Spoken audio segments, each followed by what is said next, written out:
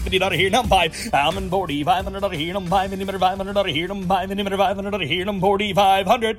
Welcome to America's Land Auctioneer. I'm glad you've joined us today. I'm Kevin Pfeiffer, America's Land Auctioneer. I have a couple of great guests with me today. Abby Wick, an associate professor and soil scientist with North Dakota State University. Good morning. How are you doing, Abby? I'm great. How are you? Going good, thank you. And Steve Link, the broker for Pfeiffer's Auction and Realty. How you doing, Steve? I'm happy to be here. Good. I'm glad you guys have both joined us. Today, we're going to have a jam-packed show because we're going to talk about farmland and all that it takes to have really good farmland. And I guess, Steve, to start it off, the first question I got for you this morning is, and I know, well, you're the second best salesman at Pfeiffer's, as I understand exactly. it, right? Yeah, exactly. I'm not sure who the first best salesman is, but you're the second best salesman. But when people call you and want to buy land, what is it they ask you first and foremost? Well, there's a number of questions. Number one, what's the price of that land? That's the first question they ask. Number two is typically, what are the soils? What's the makeup of the land? Where does the value come from that land, and why should I be interested in buying it? And so soils is one of the top questions that I get asked. And I don't know about you, but I get accused of having a really short attention span. Do you get accused of that, Kevin? Hardly ever. And so I don't know who started this, but there's a really nice index that they've made for us with short attention spans called the Soil Productivity Index. And so we use the Soil Productivity Index religiously through our sales material for both buyers and sellers and our land managers throughout the company. Soil Productivity Index is an index from 0 to 100. It was started through NRCS, and that's who keeps it up now. And Abby, you can chime in if you have any other background on this. But NRCS started this index, and we use it a lot. We use it for sales. We use it for appraisals. We use it for our land managers. In fact, the state of North Dakota and the state of South Dakota use it for their taxing. That's how they tax real estate in those states based on the productivity. So Soil Productivity Index is rated from 0 to 100. It's based on how well hard winter red wheat grows on the land, on non-irrigated land. And so the better the rating is, the better wheat is supposed to grow on that. So is that the Bible that we all use? No, it's not the Bible, but it is a great indicator on how good that soil is when we're selling it. How and maybe Abby wants to chime in here too, but how accurate are those? Well, obviously, they have a list of all the different soil types. So you have a description of all the soil types. They've been identified as either class 2, 3, 4, or 5 soils.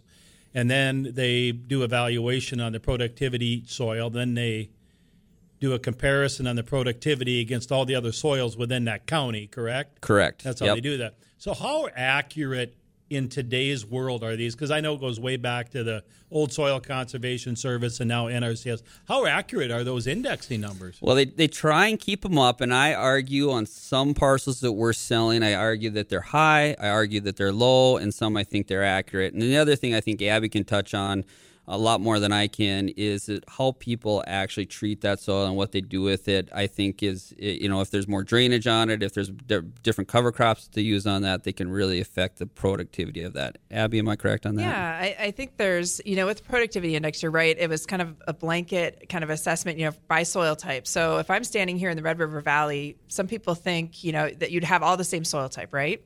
Well, I can spread my arms out and I can touch 2 different soil types within the span of my arms. And so those soils may have a different productivity rate depending on how much clay is in them or how well they drain or how much organic matter they have in them. And that's kind of, like you said, that's how they assess it. That's how they've valued the land. And for the most part, it's based on soil series and soil types. So for the most part, it is correct. But then we're managing the top part of that soil, which makes it tricky for really understanding it. And then we've got erosion and other things that have kind of played in that have affected that PI. Yeah. Another interesting thing that Abby just brought up too, Steve, and I know at Pfeiffer's you do a lot of this, and before we get too far in the program, I know they can reach you at info@pfeiffers.com. You can go to Pfeiffer's website. You can call 877-700-4099 to get a hold of Steve. You probably don't want to give out your cell number. You'll have all kinds of people calling you, but they can go to info@pfeiffers.com and email you. But another good point that Abby brought up that I think is kind of interesting, and whether it's in the Red River Valley or anywhere in farm country, you can have an 80-acre piece within the same section, and the soil types are so different than another 80 right next to it even. Right, Abby? Oh, absolutely. I was just visiting with a farmer the other day, and we looked at a soil map of one of his fields, and, he's got all the different colors on it, the red and the green and the blue and whatever for the soil types, and it looked like a bag of Skittles had just been thrown across the table. And so he must have been managing a dozen different soil types within that quarter section, and it was kind of amazing how he has to manage that in a way for his fertility, for all those different aspects. So they're really quite variable. It's pretty rare, I think, and we look at a lot of soil maps every day at Pfeiffer's. We look at these maps, whether we're representing buyers or working with sellers or whatever it might be, and you're pretty fortunate if you only have one or two soil types, other than maybe the slope of the soil or whatever, the contour of the land, on a quarter of land or a section. But because there are, like Abby said, that's a good line. I'm going to have to start using that. It looks like a bag of Skittles or whatever. But I've seen quarters of land where you have 30 different soil types, and if you're farming by the foot, that's hard. It is hard because those farmers are managing. They want a uniform piece, right? I mean, when people look at soils, managing something that's uniform is easier to manage. But when you have all those different variables and those different soil types, it certainly makes things a little bit more challenging. But it's part of the soils, and it's a great thing to see. And as a soil scientist, I love it. I love seeing a lot of variability. And you know what else is fortunate is the fact that we have computer programs that show us that and make those colors. Because I'm old enough to remember when I started in this business, I had to grab those old books that have for each county and find that map and go back and write down the little numbers and the letters and go back and find that corresponding soils. And if I had never heard of that soil, it really didn't mean anything to me. And so these programs that they have that we use and utilize are just fantastic and help us give that snapshot of that property. Folks, you're listening to America's Land Auctioneer. I'm Kevin Pfeiffer with Pfeiffer's Auction and Realty and Pfeiffer's Land Management. Abby Wick with the North Dakota State University Extension Service, soil scientist and associate professor, is with us today. And Steve Link, the broker at Pfeiffer's Auction and Realty and Pfeiffer's Land Management, joining us. You can email us at info@pfeifers.com or go to Pfeiffer's website. Today we're talking about really the basics of where every piece of land kind of it all starts or originates. And we're talking about soil productivity, the different types of soil, the variations of soils within a quarter of land to another, even within a section. But, Abby, the first question that I have for you, and I know a lot of listeners are probably wondering more about this. As a soil scientist, are you at all concerned about overall soil health in agricultural country throughout mostly where we're at in the Midwest? I think we can always do better, right? I think as we're managing land, we can always do better. But I also know that North Dakota is a state, and this region in general, I mean, when we look back 40-some years, there was the North Dakota-Manitoba Association of Zero-Till Farmers, right? They were no-till farmers. And, they talk about where did those practices start and where did these conservation efforts start? And a lot of them started here in our region. So we're really fortunate in the western part of North Dakota. I have a hard time finding a field that's been tilled. There's the rotations, there's no-till, the soil is protected. In the east, we're getting there. We're working really hard, and each time I drive, from here across the state, I see new fields that are being managed in a different way, and I have a lot of hope for us. I think it's pretty exciting, and we've seen some major changes in practices and implementation of things that like cover crops or other soil health practices too. And we'll talk about crop rotation here in a little bit, but that obviously comes into play too. But yeah, I've noticed too at Pfeiffer's equipment auctions over the last 20 years. We don't sell any of the old moldboard plows anymore. I mean, those are a thing of the past. I mean, now you have all different types of tillage equipment. Yeah, I think that's great. I think farmers are really seeing their equipment when they can till the land, when it's suitable. Can they not do a fall tillage pass and leave that soil protected over the winter and just do a spring pass before planting? Or, they're coming up with new ways, and they're trying it on a small piece of land, and then they're taking it to their whole farm, what they learn. Steve, getting back to the indexing thing that we talked about earlier too is, buyers have become conditioned to talk about that or ask that question. We've sold land to a lot of different people throughout the country at Pfeiffer's, and I always remember about 12, 15 years ago, we were working with a doctor in Arizona, And this doctor, she was not very experienced in buying land. In fact, she'd never bought land before. And within that year, she had bought a small piece of land from us. And then over the course of the next 4 or 5 years, she bought a lot of land from us. But by the time she was buying her second or third piece, her first question was, what's the soil productivity index? What are the different soil types? And, obviously it's not just the indexing number either. It's really kind of what is the soil type, because the soil type then will determine whether or not you can plant a variety of different crops or whether it's specific to just maybe a limited number of crops. Yep. And you touched on a few things there, and it's an indication of what you can grow on there. It's really a level that they have conditioned to growing wheat within the county. And so you can't necessarily take that index and compare it to Western North Dakota versus Eastern North Dakota, but you can tell if it's higher than 70 or 80 in Cass County, it's something that you should really consider looking at. If it's lower than that, then you have to talk to Abby and find out ways to fix it and ways to make that non-productive ground more productive. We're going to talk about that with Abby when we come back from the break. And actually, we're going to be talking about the basic principles to improve soil health when we come back from this break. Folks, you're listening to America's Land Auctioneer. I'm Kevin Pfeiffer, America's Land Auctioneer. Abby Wick with NDSU is with us, the Extension Service. He's an associate professor and soil scientist. And Steve Link, the broker at Pfeiffer's Auction and Realty and Pfeiffer's Land Management. We'll be back right after this break. $1,000 bid, $2,000 where, $1,750 here now too. Sold it your way for $1,750. Here now one, I'm $1,000 bid, and now one, now $10,750 bid. Welcome back to America's Land Auctioneer. I'm Kevin Pfeiffer, America's Land Auctioneer, and also with Pfeiffer's Auction and Realty and Pfeiffer's Land Management. With me today is Abby Wick, the associate professor and soil scientist with the Extension Service at North Dakota State University.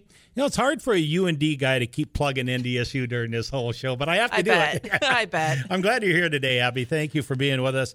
And Steve Link, the broker with Pfeiffer's Auction Realty and Pfeiffer's Land Management. I always tell Steve, you got a great gig. You're the second best salesman over at Pfeiffer's, right, Steve? That's right. Like Andy Murdoch's the second best auctioneer in America, exactly. Right? We're still trying to figure out who the best one is, right? But anyhow, thank you both for being here. Today we're talking about soil productivity and soil health and how important it is to not only the farmers and ranchers, but let's say if you're a recreationalist or whatever, and if you're a hunter and you want to plant food plots or whatever it might be. But really, it all comes really right down to how good is the soil. We have a saying at Pfeiffer's, there's no future in poor or marginal land, right, Steve? Yeah, that's right. We say that often. So if you are going to buy land, whether it's for crop production, corn, soybeans, canola, whatever, or for grazing livestock, buy good land because there obviously is a future in good land. But, a lot of people, they buy land for different reasons. Some buy it for economic return. Some buy it because they're in the farming and ranching business. Some buy it as an investment. Some buy it for hunting or whatever. But really, no matter what you buy it for, we all are stewards of the land. It's important that we take care of this land, to do the very best that we can. But again, getting back to Abby here a little bit, I just want to ask you, what are the basic principles in your profession that you feel are really maybe 3 or 4, whatever, that you would apply to improve soil health? But, that's a great question. There's all kinds of things online that you can find about the principles of soil health. And to me, it's really, how can you reduce tillage? Because we know that every time you pull a tillage piece of equipment through the soil, that it disturbs the soil, it turns it upside down, it breaks apart this great structure that we have that helps hold up equipment. So that's one. And whether that's that you completely back off tillage into no-till, or you use strip till, or you use vertical till, or you do a spring tillage pass and not a fall one, there's all kinds of variations of it. So reducing tillage disturbance or soil disturbance is probably the first that I go to. But then diversifying crop rotations. And we know that, when farmers are making decisions on the markets and things like that, they can only grow certain crops that are going to make them money. But they can diversify their rotations by adding in a cover crop. And that's where they can put a cover crop into corn. They can plant soybean into a living cereal rye cover crop. There are all kinds of ways that they can do that to bring some of that diversity back into their system. And then, of course, a lot of people talk about grazing as being a really important part of it, too. If you have livestock and want to graze a cover crop or field or perennial, that can really bring some healthy soils into that system. You talked about crop rotation, and I got a couple questions on that for you, because I've always kind of wondered, okay, for instance, well, what do I plant, obviously, and when do I plant it? But can I plant corn on corn if I do have some sort of cover crop in there, or is that unhealthy? And I know you're probably going to get into the pest control, weed control, and all that, right?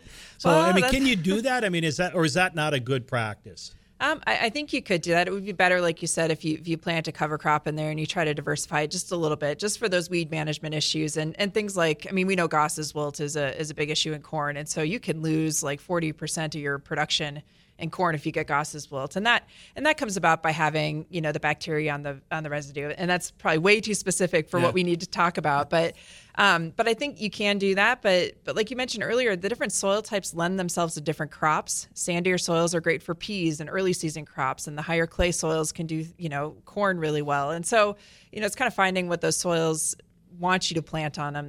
That's really the best way to go about it. So like on corn, for instance, and I know it can be a little trickier to plant cover crop of corn. At what stage would a producer want to put cover crop into the corn? At tassel stage or later? Or there's multiple options, which is great. So a lot of farmers I'm working with, they're kind of developing these interseeding pieces of equipment. So they're modifying some kind of toolbar that they have, and they're making it so they can interseed at side dress, so 5 to 8 leaf corn.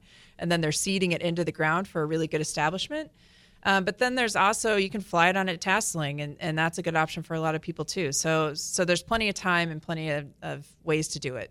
I know a lot of potato growers, what they'll do is before they start picking or lifting their potatoes, they'll actually use an airplane and seed barley or rye or whatever it might be. And then as they're lifting or picking the potatoes, that seed will get mixed into the soil. So that probably is another good practice, I would assume. Yeah, I think so with that. And people are doing that same with sugar beets. They'll fly on a cover crop, and hopefully it catches. If it doesn't, they can always do it on the pre-lift area. So there's lots of different ways to make the system work for each farmer. Steve, when you're selling land or representing a seller and you got buyers calling, I would imagine you have a lot of questions as far as crop rotation. What has the farmer been planning on that? Absolutely, yeah. They ask about what they've been planting on, if I have any yield history on that. If it's really a luxury when our land management crew is actually managing the property, because then they'll have that information readily available for us. So we track that down for the different tracts we're selling. And I want to ask Abby too, do you think this is a good strategy? So for a buyer grower, a buyer that's going to be the farmer on it, maybe he doesn't have to buy the best quarter in the township. Maybe he can buy something a little bit more marginal and use some of your practices and have it be a sneaky good buy for him. Does that sound like a good plan? I think it could be, especially if they know the land history, right? If there's somebody in the area that knows how that piece has been managed, they kind of know the issues. They've watched the crop that's been growing on it, know where it's productive or not. Then I think there's some things they can do. Maybe even they start off with, like, say they purchase a piece of land and they come in that fall and they seed a cover crop. Maybe they seed cereal rye and it overwinters, and the next spring they plant soybeans into it as their first crop. So there are things that they can kind of do when they gain purchase, or possession of that land, that maybe could help them bring it into a higher productivity the next year when they're really going to be farming it. So maybe, Kevin, we're going to have to change our tagline that there's no future in poor land, but maybe we'll have to change that a little bit so then say that there's hope. There's hope for poor land. Absolutely. Upside. There's upside. There's upside in the marginal land to make it a little bit better, right? Yep. Yeah. There you go. Oh, well, that's a good question that Steve brought up, but how about improving salinity or overcoming that challenge? That's a major challenge, isn't it? That's a major challenge. And some land, to be honest, is not meant to be farmed. When it's white and it's salty, or there's high sodium salts in that system, those are incredibly challenging soils. And so people really, they want to look at those soil maps and see what they're getting, right? And they should know a little bit of the history on the salinity, because that can be really challenging. Now, if like you're saying, the marginal land where it's just kind of starting to see maybe a yield decline in soybeans or something because of the salts, you can bring that back. But it's, the stuff that's really salty, that's just grown weeds or not weeds at all, and it's just salt. That's tough to that's where I think you'd say you want the best farmland because that's the future. I remember a couple of years back there were some seed companies that were experimenting with alfalfa and salinity, and I don't know how far those trials have come along or if it's improved it at all or not. Yeah, there was some talk about salt tolerant alfalfa, and that's still an expensive seed. I mean, it still costs a lot of money to get that seed in the ground. So, what I recommend to farmers is use barley. Barley is one of the most salt tolerant crops that we have, and it's cheap, so they can put that out first, kind of see how it does. Where the barley's doing okay, maybe then plant some of that salt tolerant alfalfa in there and try to really bring that land around. But use the barley first because it's cheaper. Steve, go ahead. And then, Kevin, I don't know if you're going to have some of the drain tile people come in and talk about that too, because their strategy obviously is to drain that water table down so that the salts go down. And I think that with a combination of some of these salt tolerant crops is a really good strategy how to increase that limiting factor. Yeah, I think so too. But you have to be careful with tile drainage, and too that you don't want to tile your worst ground, right? Because it's not going to come back around as quickly as some of your better ground that may be starting to see some of those declines in productivity. But you can certainly stack these practices on top of each other and improve the ability for that water to get to the tile drainage. Yep. And we are going to be having some experts on the tile drainage systems in future shows, and obviously the benefits from all that. But you folks, we're getting ready for a break here. You're listening to America's Land Auctioneer. I'm Kevin Pfeiffer. My guest today, Abby Wick with North Dakota State University, associate professor and soil scientist, and Steve Link with Pfeiffer's Auction and Realty. You can reach Steve at info@pfeifers.com or go to pfeifers.com website. Again, you're listening to America's Land Auctioneer. We'll be back right after this break. $1 here now, 10 bid, 12 at and here now, what are you gonna do now? I'm gonna bid on here now. Who bid $500,000 bid? How many 500 in? Welcome back to America's Land Auctioneer. I'm your host, Kevin Pfeiffer, America's Land Auctioneer. Thank you for joining us today. We're talking about soil health and soil productivity today with Steve Link. Steve is the broker at Pfeiffer's Auction and Realty and Pfeiffer's Land Management. And Abby Wick, associate professor and soil scientist with the Extension Service at North Dakota State University. We're going to be talking here in the last couple of segments again about soil health and soil productivity. Steve, I know you sell a lot of land at Pfeiffer's, and there's quite a crew you got over there. It's always interesting to me that the first question we get when people call, they might be an absentee landowner, or they may live in North Dakota or Minnesota or South Dakota. And the first question they ask is, without telling you anything else, is, what's my land worth? Exactly. And you're like, wow, that's a loaded question, because as we referenced early, and Abby brought it up, I thought it was a good point. You could have 1/4 or an 80 within the same section, and it could have half the value or twice the value as another 80 or quarter within that section. So really, it all comes down to what is the productivity of that soil, not necessarily the indexing, but the productivity and the diversity of that soil. Yeah, and usually they want to get clarified first that we have an NDSU background. That's one of the top questions that they ask. But then after that, Kevin, by the way, why do you keep surrounding yourself with NDSU people? Well, I'm just trying to get you guys to come over that inferiority complex that you have, So, hey, UND started a sustainable agricultural course. Are they really? Yeah, absolutely. That's pretty cool, I think. And they're doing a nice job with their drone technology up there. That's true. That's been fun to watch. Yeah. And we're utilizing that a lot in our marketing material, and I think that also plays in with some of the soil health, and when you can see those aerial photos and see exactly what's going on, because that is one thing I do talk about when buyers are asking me questions about a particular property is I've only seen this typically for 6 months or 12 months or even a month or even a day or a week, when they're asking me questions on it. So I don't have that history. But I can look back at the soils, I can look back at old aerial photos and really get a feel for what that is. And so I can answer those questions about what's my land worth and give them a range of what I think it's worth. But I'm going to have questions for them. I'm going to ask them what kind of rents they've been getting. I'm going to ask them if they've done any improvements on this on the drainage, if they've done any other soil health improvements on it. So those are the questions I'm going to ask. Well, and those are all very important questions to be asking them, and I'm sure a lot of absentee landowners probably don't have the knowledge base, so they might not even have the answers to all of them. But again, you got a lot of resources that you can pull off of the internet, or you can go to Surety Mapping or whatever and get all the indexing, the FSA maps.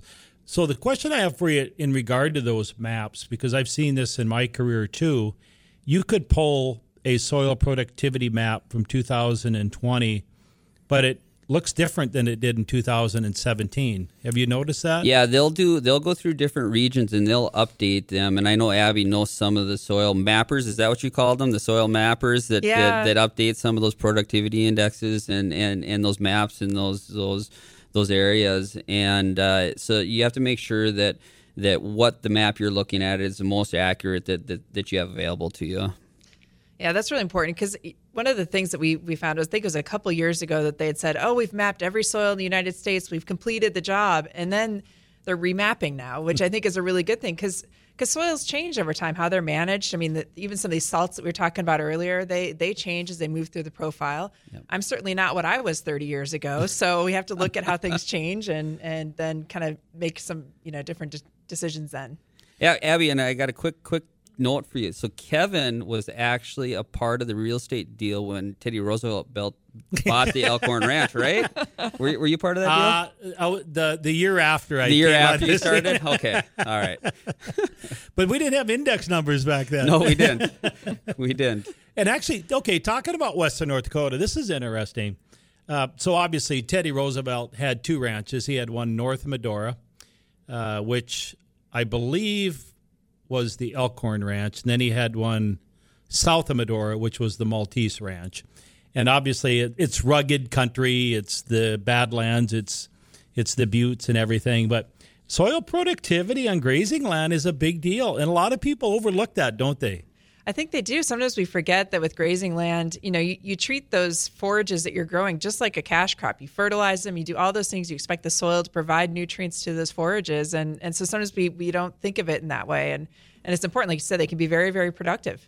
I always remind people that are looking at buying, they want to get into the livestock business or they want to buy grazing land or whatever. But before a cattleman is anything else, that cattleman is in the grass business. I mean, they're in the business of having really good grass. I mean, you need the native grasses for the nutrients and all that. And if you're putting tame grasses on there or whatever, you obviously you have to have that. Otherwise, you're going to have a difficult time, I think, having profitability within, whether it's cow-calf operation or if you're running yearlings or whatever. But I often see buyers of land, they will not even ask what's the productivity index or the productivity of any soils on grazing land. That's interesting. I would think they'd want to, because that's what they're feeding their cows, right? That's what gets them to gain weight. Yeah, absolutely. So, again, have you noticed that, Steve? I do, and you can tell when a buyer is educated on that, because they'll obviously ask about the fence and, if it's a 4-wire fence, is it steel posts, and how old is the fence? What's the water availability? But when they really know their system, they're going to ask what kind of soils are on that ground, on that grazing land. So on native grasses, for instance, and I know we got a lot of listeners out in Western North Dakota through KFYR and Tioga and Williston, because we're on the air out there, on undisturbed native grasses, how can you, without disturbing that soil, how can you improve soil health on native grasses? Oh, boy, that's a great question. I'm not sure I have the answer, but I do know somebody you could talk to. I think a lot of things that I've heard over the years is the timing of when you graze those cattle on there, and so you're not in there the exact same month, exact same week, so that those different types of grasses can grow. The warm season, the cool season can be on there. So the rotation, the cross fencing, and where you put that water, cell grazing, and that type of thing. Yep. I think that's really important, and that can add. In my business, that can add value to the property when you have that opportunity to do that, versus a 2-section fence where you're just going to let the cattle go, and that's probably not the best management for that ground. And there are a lot of acres in that part of North Dakota, especially in the Badlands, where you have that hard pan soil, which you really can't do anything with it. Like you said earlier, Abby, is some soil just was never meant to be farmed, and some of it should not be disturbed. Probably just leave it the way it is. Right. I think so. I think grassland sometimes is the best option for it, and just to keep it from eroding and to keep the water managed in that system. And then if you can graze it, better yet. But yeah, I think some soil is just not meant to be farmed. Folks, you're listening to America's Land Auctioneer. I'm Kevin Pfeiffer. If you want to email some questions or if you want more information on today's show or future or past shows, you can go to Pfeiffers.com, go to our website, or you can email us at info@Pfeiffers.com. If you want to get a hold of Steve Link, you can call him at 877-700-4099. Or for Abby Wick, you can just go to the NDSU website in the extension service, and you could pull up her information and get a hold of Abby. We're also going to be talking a little bit now today about the importance of organic matter in the soil, because I have a lot of people that come to me and they say, geez, my neighbor, the dirt is blowing, the topsoil is blowing. Don't you think he should be putting in more corn? Now, Abby, in your experience, what are... In an instance like that, let's say, for instance, whether you have potatoes or dryable beans, because with dryable beans, there's not a lot of organic matter. What in your experience are the best crops if you want to try and put as much organic matter back into the soil? That's a great question. And honestly, when I'm looking at organic matter additions to the soil, I'm not looking at what's growing above ground, but rather the root structure on those plants below ground, because that's what's going to actually build the organic matter. The stuff on the top, when you lay that residue down, that's what protects the soil, but it's the roots that actually will turn over and create and build that organic matter in that system. So anything that has a really extensive root system, like corn does have a great root system, and it goes deep into the soil, so it can build organic matter in those areas. If we look at edible beans, they don't have a great root structure, so they're going to be a little bit less able to build up the carbon or the organic matter in that soil. But we also have to look at what is that plant made of. So those legumes, the dry beans, the soybeans, they have a lot of nitrogen. So those microbes, man, they go after that right away, because that's like the shrimp at the buffet. That's the stuff they want to eat. Yeah. And then, corn has a little bit less nitrogen, so it doesn't help those microbes build their cells. So they kind of leave it there, and that's what helps accumulate in the soil. What, in your experience, are the better cover crops if you want to try and put... and again, the cover crops, obviously it's a shorter growing season for the cover crops, because they're usually not put in until the one crop is harvested or right before they're harvested, and they don't have a long growing season to build that, like you say, the root system, and that's kind of what you're mostly concerned about. But what in this area all the way, let's say our footprint is from Miles City, Montana to Janesville, Wisconsin, what cover crops would help us accomplish that? They have these categories of cover crops called soil builders, right? And that's what they're talking about, is building organic matter and building up the soil structure. And typically grasses are going to be the best. So oats, barley, wheat, rye, anything, sorghum, Sudan, millets, those are all going to help build up that soil structure and add organic matter. So those would be the ones you'd go for if you wanted that to increase.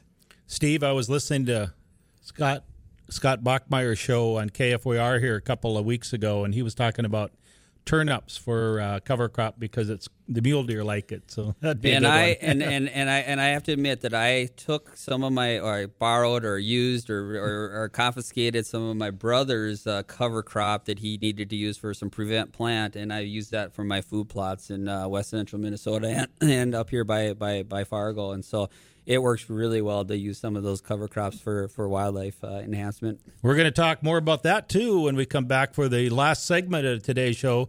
Folks, you're listening to America's Land Auctioneer. You can reach us at info@Pfeiffers.com or go to Pfeiffer's website, www.Pfeiffers.com, or call us at 877-700-4099. Again, you're listening to America's Land Auctioneer. We'll be right back after this break. Been the money getting 35 and a half. Sold it to you right there. Good bird, just great. Bye.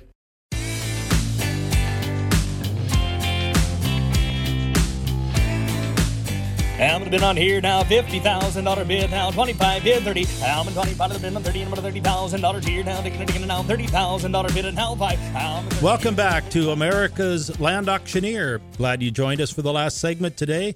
I'm Kevin Pfeiffer, America's Land Auctioneer.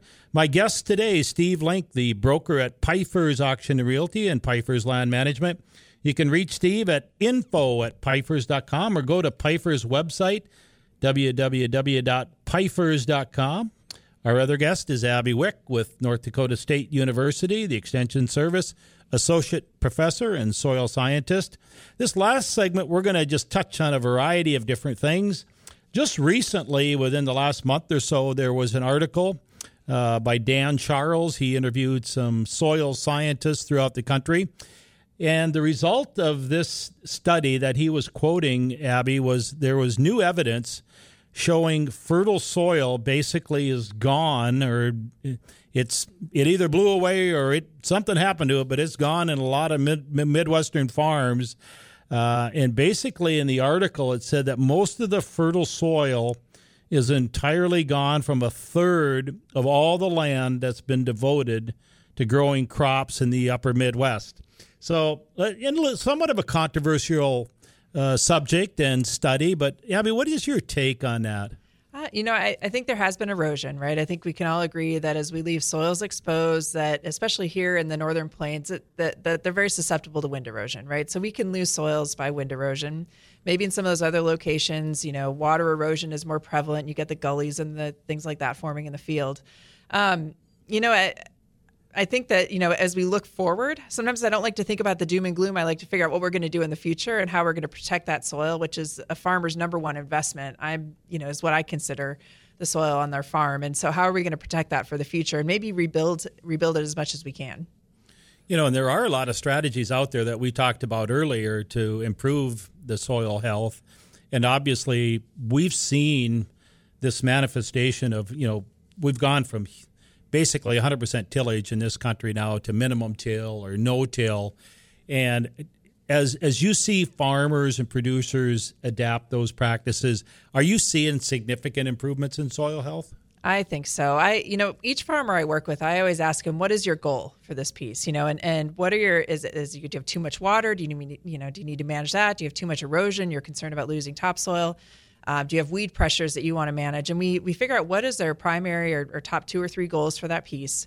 And then we stack the approaches to make it work. So sometimes, it's including a cover crop. Sometimes it's reducing tillage. Sometimes it's a combination of tools to, including tile drainage or surface drainage. And we try to get those, when we have that combination of tools that's working to achieve their goal, then I think we're seeing some of that success. Steve, earlier, Abby was saying that, one of the best ways to get the organic matter back into the soil is through the root system, and a lot of grasses will do that. So in our business where we are selling CRP land, Conservation Reserve Program land, a lot of that's coming out of the program or it's up for renewal or you can extend it, totally renew it or whatever it might be in that program. In your experience, Steve, do you think it's best now with the farming practices that we have that, maybe that land can come out of CRP, or should it stay in CRP and just extend the contract if you can? What are your thoughts on that? That's a good question, because I think it's a case-by-case study, because I can tell you a story about last week 3 weeks ago when I was driving out in western North Dakota and the winds were howling and they were blowing. I was driving between Wofford City and Belfield, and there was enclosed trailers tipping over and things like that. But the only places that I couldn't see because of dust were the roads, right where the roads met, the east-west roads met, and they were blowing. But the rest of the place, there was cover crop on there, and it wasn't eroding near like it would be if it was plowed. And so, your question about the CRP, I like to look at that as a case-by-case scenario, look at what it could produce if it was out of CRP. But there might be other circumstances, too. If you're a hunter buyer or hunter owner, you may want to keep it in CRP for that habitat. But CRP grasses and native grasses are a great way to build that organic matter. And so there might be an opportunity in some cases where when that comes out of CRP, it might be a good production property. Or another strategy would be, if you can work it out with the FSA office in whatever county you own the land, you could maybe keep part of it in CRP and you could put the other back into cropping. So then you have the crop rotation and you also have food for the wildlife, rather than just putting in food plots. But maybe you have a quarter of land, you put 80 into cropping, keep 80 into CRP, whatever. You could have that strategy. Yeah, the old saying, farm the best and rest the rest, right? Mm-hmm. You put the rest in conservation.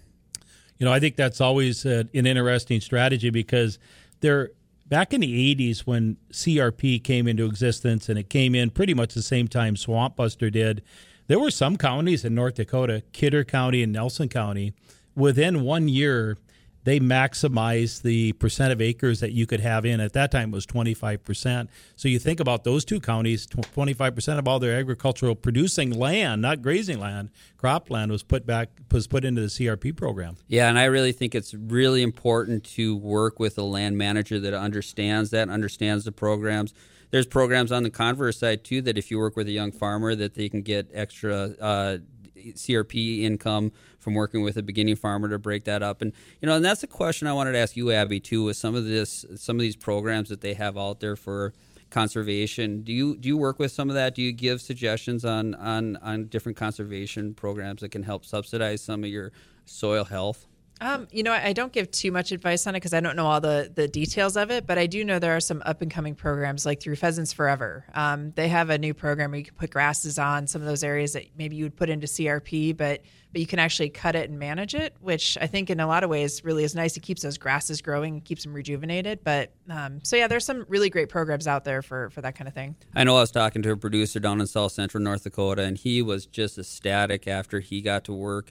I think it was with you and changed some of his practices, and he was so tired of putting that crop in certain areas, and he was never getting a crop back out of it. He was never harvesting. It was just year after year, and so he changed his practices and changed the way that he was doing that. And it was a weight lifted off his shoulders not to keep redoing the same mistakes year after year. Well, yeah, I think farmers are perfectionists, right? They want to look at their field and they want it to be the most productive across the entire field. And so when you as a consultant I work with in the Jamestown area, he says when you fire those acres that you just know aren't producing, it's like the guy that shows up to work that never gives you anything but collects his paycheck on Friday, right? You have to find a job for those acres or that person. And so that's what I think that's a great approach. I like that line, fire those acres. That's a good line. I like that. And the other thing is, too, input costs, they don't discriminate against good land and bad land. I mean, the costs are the same. When you think about it, your fertilizer costs, your petroleum costs, those types of things. So, again, like we said earlier, there's really no future in marginal or poor land. Sometimes you can improve it like we've talked about. So, this whole deal with soil health, it's probably one of the most important topics that we're going to probably ever encounter when it comes to, being a profitable farmer or rancher. But, Steve, as we get ready to wind down the final segment here today, what would you rank diversity of soil right up there with it too? Not just the productivity, but the diversity of that soil. Yeah, and that's a good point because I live outside of Castleton, and you look at the soils profile there, and a lot of times you can find quarters with only one or two soils versus some other areas that have highly diverse soils, and there's good and bad with that. That sword cuts both ways, right? So it's easier to maybe uniform your practices and how you farm when it's got a single soil versus multiple soils. But then on the other hand, you're really subject to if there's too much water, your whole field's going to react the same way. And so I think it's a two-sided story there. Well, folks, we could talk about this subject for hours on end. I want to thank Abby Wick. Abby, thank you for being with us today. Yeah, thanks for having me. It's great to have somebody from North Dakota State University on the show. I appreciate it. Steve Link, thank you for being here today. Yeah, and it's fun to have somebody smarter than me in the room with Abby here, right? Well, it's more fun for me to have two people that are smarter than me in the room today, so I appreciate it. Folks, you've been listening to America's Land Auctioneer. I want to thank you for joining us today. If you have any questions or comments, you can go to info@pifers.com. or go to our website. If you want to look up Steve Link, the broker for Pifers, go to pifers.com or call 877-700-4099. Folks, we'll look forward to being with you next week. $100 here now, taking $1,000 bid now, $900 here now, $1.